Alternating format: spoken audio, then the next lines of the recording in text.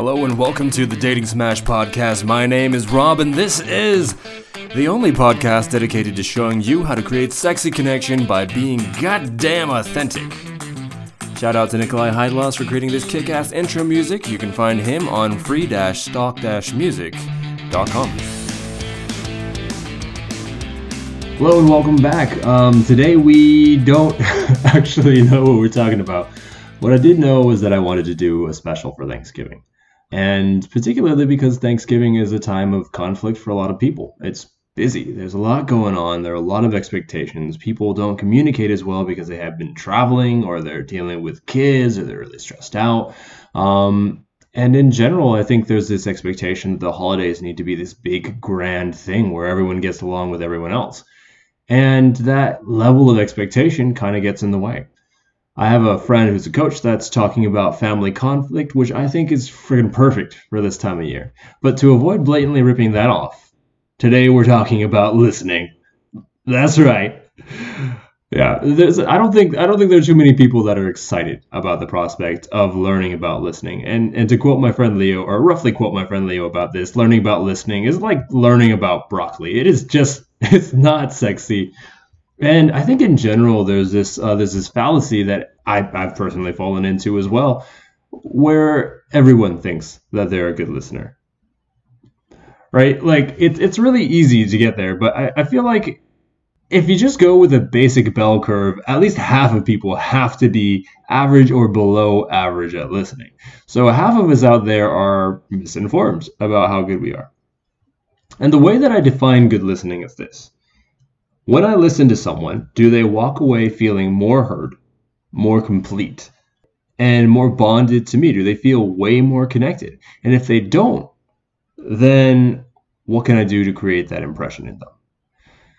So my problem with my listening is that sometimes I get stuck in judging and assumptions. And there's nothing really wrong with that. And in fact, our brains are designed to be pattern recognition machines. It's one of the ways that when we see a deer, and it's just appearing in between the gaps of trees, our brains don't just assume that it's like 12 individual deer that are like just popping up. We see it as one deer that's running behind trees. So it helps us survive. We can't operate without some level of assumption.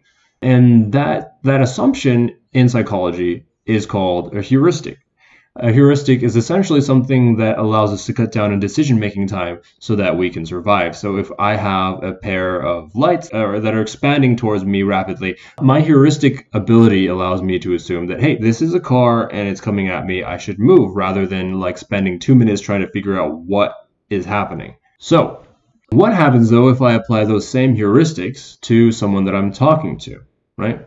Well, people experience that as me judging them. It's me making assumptions about who they are, and of course, they don't like it. So I think the thing that most people don't recognize is that they will literally feel it as well. And this is almost like a sixth sense for people. And the way that we do that, the way that we feel those emotions that someone else is broadcasting, is through something called mirror neurons. So mirror neurons are something that were a new discovery from back when I was in college. So by now, it's kind of a well-worn path. A lot of people know about mirror neurons. They essentially allow your brain to recognize what someone else is feeling, and then they'll cause you to feel the same way. You can basically boil that down to empathy, right? They allow us to feel empathy. So if I am actually making judgments about someone, that's really, really not great for bonding. And a prime example of this happening is if you've ever had days where it felt like someone flipped a switch and now everyone in the world is treating you like a gigantic asshole and you don't know why. That's mirror neurons at work, man, or lady. So when we perceive that someone is being aggressive towards us or angry at us or just in a bad mood, that puts us in a bad mood as well. Mirror neurons hard at work. I used to have days where this happened like maybe once or twice a month, and I would be like, what the hell is going on? Like, what did I do to piss all these people off?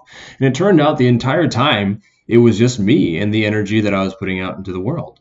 So if this is something that you've ever experienced or you've experienced on a certain level of regularity, It's extremely, extremely valuable to understand where it's coming from. Because once you get past this, then you'll never have another day where everyone just starts reacting like you're the villain in like The Lion King and you just killed Mufasa.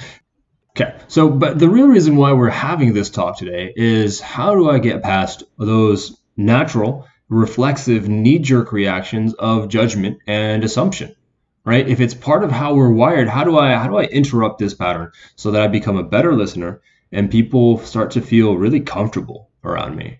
And for dating and relationships and just interactions in general, this is an extremely, extremely valuable skill. So underrated.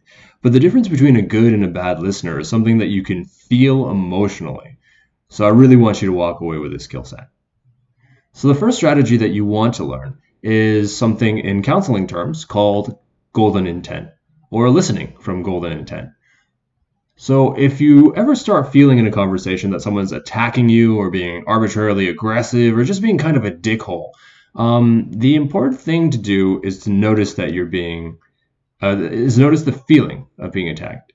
Notice the feeling of you getting defensive or activated. And then from there, hitting the brakes, right? And asking yourself this question: how are they trying to help me with this information? Are they trying to help me become stronger? Or are they giving me information that they wish that they once had? Or are they just trying to connect more with me and I'm not seeing it? My experience with this is that I've found when I start listening from golden intent, it's extremely helpful for my relationships, particularly with my mom. Like whenever I feel that someone is lecturing me or like talking at me for a long time, there's an automatic assumption that they're lecturing me and they're trying to fix me. And like in general, it's not something that I really enjoy. But when I started looking at it from the point of view of like, hey, she's my mom and she has a vested interest in making sure that I turn out okay, right? Like she loves me and I'm also kind of her responsibility in her eyes, even though I'm 30 something years old. So, what is she trying to say to help me out? That's immensely improved my relationship with my mom. If there's someone in your life who you kind of get resentful towards when they talk to you a certain way, listening from golden intent is extremely, extremely valuable. Strategy number two. This is more useful for when you're done listening and you have a situation where that person has just been going through a really rough time, right? Maybe they opened up to you, they shared about what's happening in their life, and now you're like, oh shit, I've been through that, and I know how to fix it. Here, let me give you some advice. And what I've discovered from this is that people really don't enjoy getting advice. And I think this is particularly something that men do a lot because that's how we're trained, right? If we see a problem, we're like, hey, I know the solution to that. Here, let me solve it, right? Let me fix that for you. And if you can imagine what it feels like to have your dad start telling you romantic advice, right? Like, hey, when you talk to women, like you really, or men, you really gotta dress this certain way, and only talk to people who are earning a certain amount of money. Like, it's not something that you want to hear, right? Like, eye roll until you bleed from your eye sockets. People don't like it, and I don't like it. So what I do is I try to make sure that I am not giving advice unless they've explicitly asked for it from me or I've gotten permission to share that advice. Strategy number three, and this one I'm sharing because it's really relevant and it helps me out a lot. But I also get that the advice that I'm going to give you is extremely specific to me.